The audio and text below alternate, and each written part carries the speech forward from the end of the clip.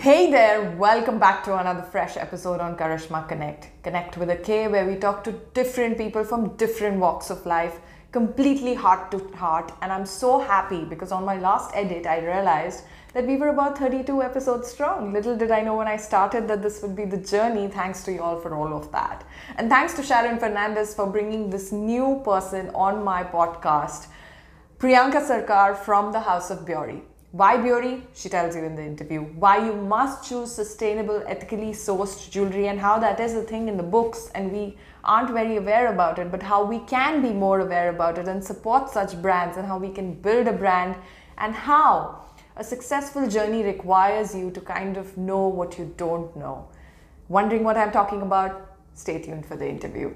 Until next time, Karishma Connect. See you soon. I'm really looking forward to getting to know more about House of Biory. I'll tell you, I've heard about it several years ago with one of my friends. I think I vaguely remember her modeling for it or something, and I've heard about it. And back then to now, when Sharon contacted me, I said, wow, that's been a journey.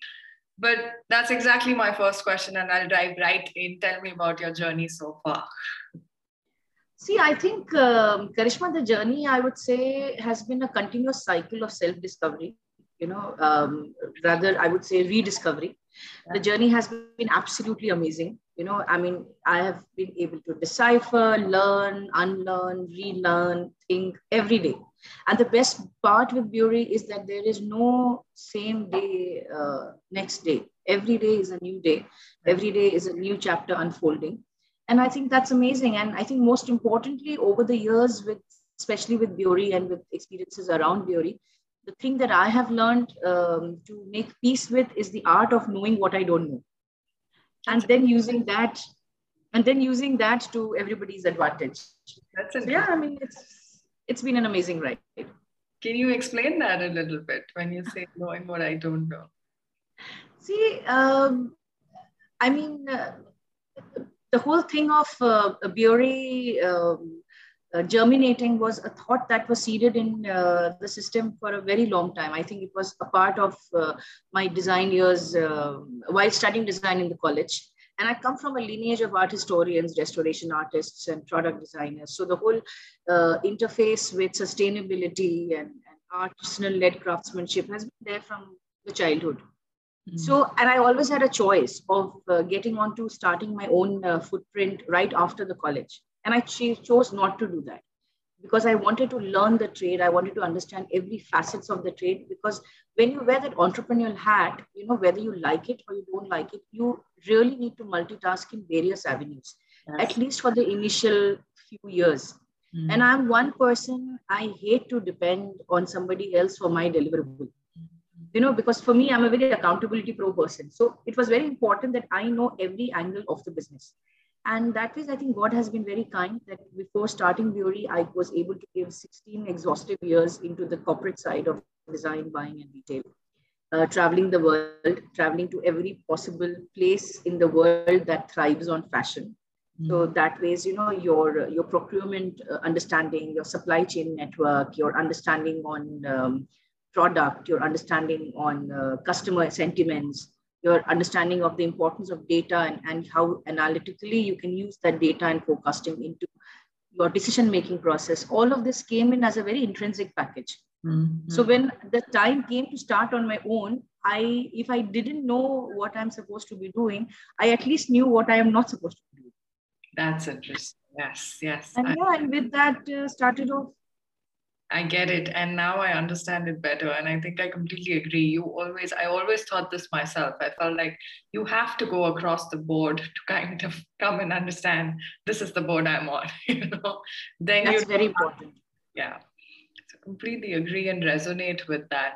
Tell me, what was the need that kind of factored into you starting up House of Biory? We have a lot of fashion brands and a lot of artisan brands, but what was your need factor there?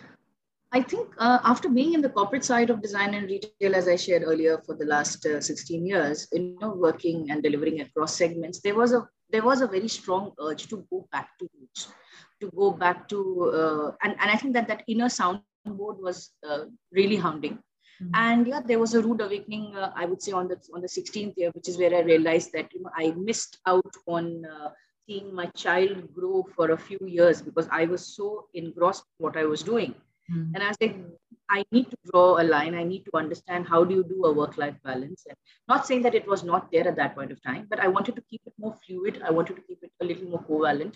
And hence thought that, I need to get back to my roots with my maternal roots very strongly instilled in my creative space. I was like, let's start with Bury, basing it on the core values that I grew up with, which is all about being resilient, all about being resolving, all about being imaginative, and having that appetite to return, having that appetite to reform. So hence House of Bury was a very natural progression. And Bury means be original, where BI is the phonetic of BE. Wow. Okay. So, That's, and then how did you choose the market? So coming to the practical side, what made you choose a particular market for it? What I think, we are very fortunate that we are in a place where the population, especially in UAE, is ever transient. It's very agile. It's very inclusive. We have more than 200 nationalities. So I think from that aspect, it worked as a perfect pitch platform to, take on a sustainable brand. And it came at a time, the brand is 4 years old, Karishma. So it came at a time when sustainability was at a very picking up stage, even as one of the strong pointers for the country. There was a lot of focus on bringing forward people and ideas and initiatives revolving around sustainability. So it kind of fitted the bracket very beautifully. As an artisan-led brand, and especially because of the history that you've had with, artisans, tell me something that people don't know about the process that people need to be aware of. The responsible business practices begins right at the design phase with the materials that we choose to work with the metal that we work with, the kind of mining process that we are adhering to in terms of sourcing that metal. So there's a lot of ethical sourcing that happens on that front, to how we craft the product, how we distribute the product, how we sell the product, and how at the end of the day we are communicating that product. So that whole aspect of a very thought through, creative, sustainable process starts right from the inception. And every design that one sees in Bury has a story inked to its material, to its metal, to its origin, which is fascinating. Because, to be able to design and create jewelry with natural, eco-friendly, sustainable materials without any alterations to their shape, texture, color, it gives the most incredible fulfillment, I would say, and it gives a very definitive purpose to what you're doing and why you are doing. When you're trying to keep all of this on your shoulders, it's very different from operating like the other brands. So what are the kind of challenges and how do you deal with it on a personal level? Having that constant thinking in your head that you are developing a brand and you're not developing a business, because your approach to developing a brand versus approach to developing a business are two very different things. And the initial few years, you cannot have the ball rolling in equal quantum on both the areas. You will have to take that call. And at our end, it is a very conscious call that we are building in a brand, that to a sustainable brand, that to a sustainable jewelry brand. Now, the battle is that when it comes to a sustainable product offering, people, even now, they, I think, have a larger appetite towards sustainable clothing and not so much towards sustainable jewelry. Yeah. The understanding on jewelry is either it is imitation or it is fine jewelry. Yeah. Whereas in technical nomenclature, there is fine jewelry, there is imitation jewelry, and there is sustainable jewelry. So getting that difference out, that how different is sustainable jewelry between an imitation and a fine jewelry, and what is the need of creating this particular segment to thrive in the market, I think that is a constant struggle. And that is something that we are dealing with at a day in, day out level. I mean, for a layman to understand the difference between an imitation and a sustainable is that imitation is all about cheap and cheerful metal, cheap and cheerful bling, and you buy it today, it wears off after 3 months, and it doesn't pinch your pocket and you're out with it. Whereas a sustainable jewelry is something where you, from starting, you work with, say, the cold metals, either it could be the silver or it could be the brass. You work with semi-precious natural stones. You don't chip, chop, alter the color, texture of the stones. Now, if you think of it from a pure customer point of view, these sort of things you will not want to wear on a gold, because no point wearing an amethyst or a topaz in gold unless and until it's a birthstone phenomena that you're wanting to take forward. True. So it makes perfect sense to do those things in a sustainable format using the right kind of metal. That's where this jewelry plays a very important segment. And this is not a knowledge that is commonly available. Exactly. You That's know, what but this is in the books. That means that sustainable jewelry is a form of jewelry that exists when you study about jewelry and all of that.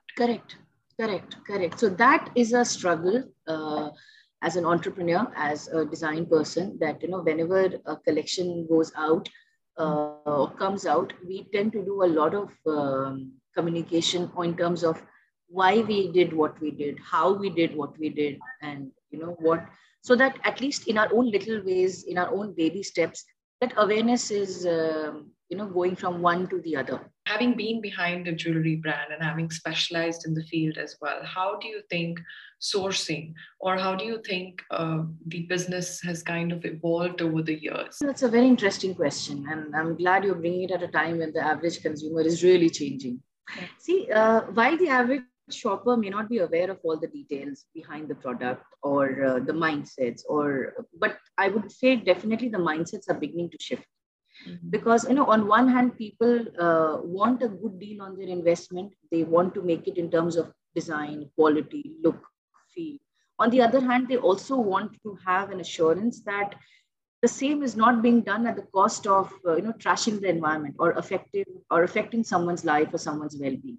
Yeah. Be it in fine jewelry or fashion, shoppers have become more discerning, appreciating design, appreciating craftsmanship, and the uniqueness, rather than something which is very ostentatious display of demonstrate status, which I think is a great shift in mind.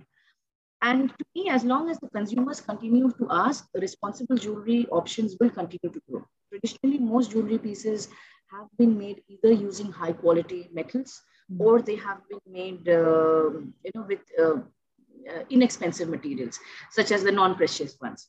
The lines, I would say, gradually are becoming blurred, with more jewelry combining semi-precious stones and pearls and gems with natural metals.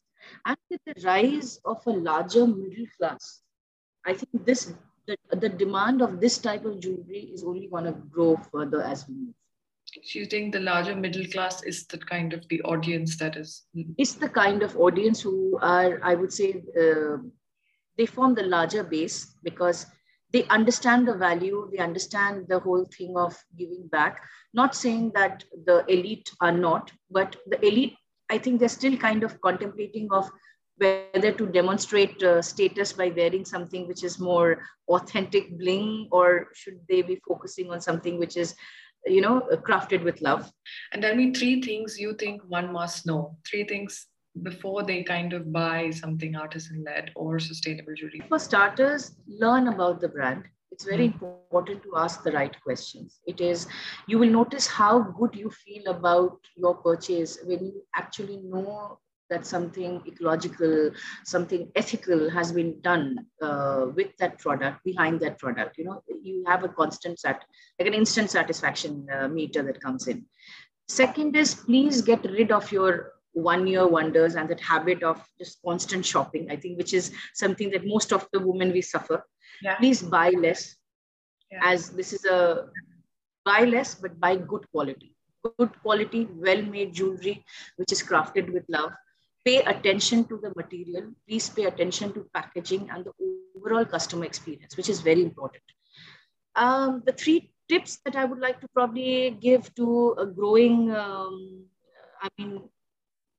to the growing audience is that, apart from asking the right questions and knowing the material, it is always important to ask for wash care, ask for care, because when you ask the questions on care, it will automatically lead you to the origin of the material, which will also further authenticate the source for you to know what the piece is all about. Say for somebody like me, when do you think is the right time to kind of make that shift? Honestly, you are never prepared.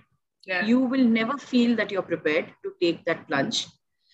But the point is, you have to take that plunge. And there's never the right time.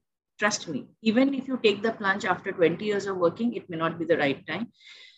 You just have to follow your gut, take the plunge and give it your best shot, and leave it at that. At least inside you, you will not have that feel that, shit, I didn't give it a shot. And more power to you for doing that. I think it's been Thank you so much.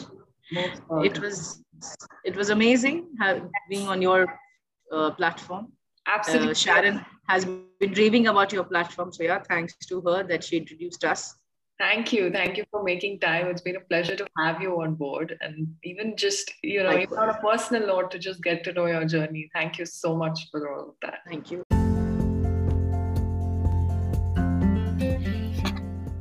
Thank you so much for listening. If you like this podcast, then do give us a follow and tune into our next episode as well. If you wish to watch the videos on YouTube, you can check them out at Karishma Connect and give us a follow on Instagram at Karishma Over Latte. Thank you again.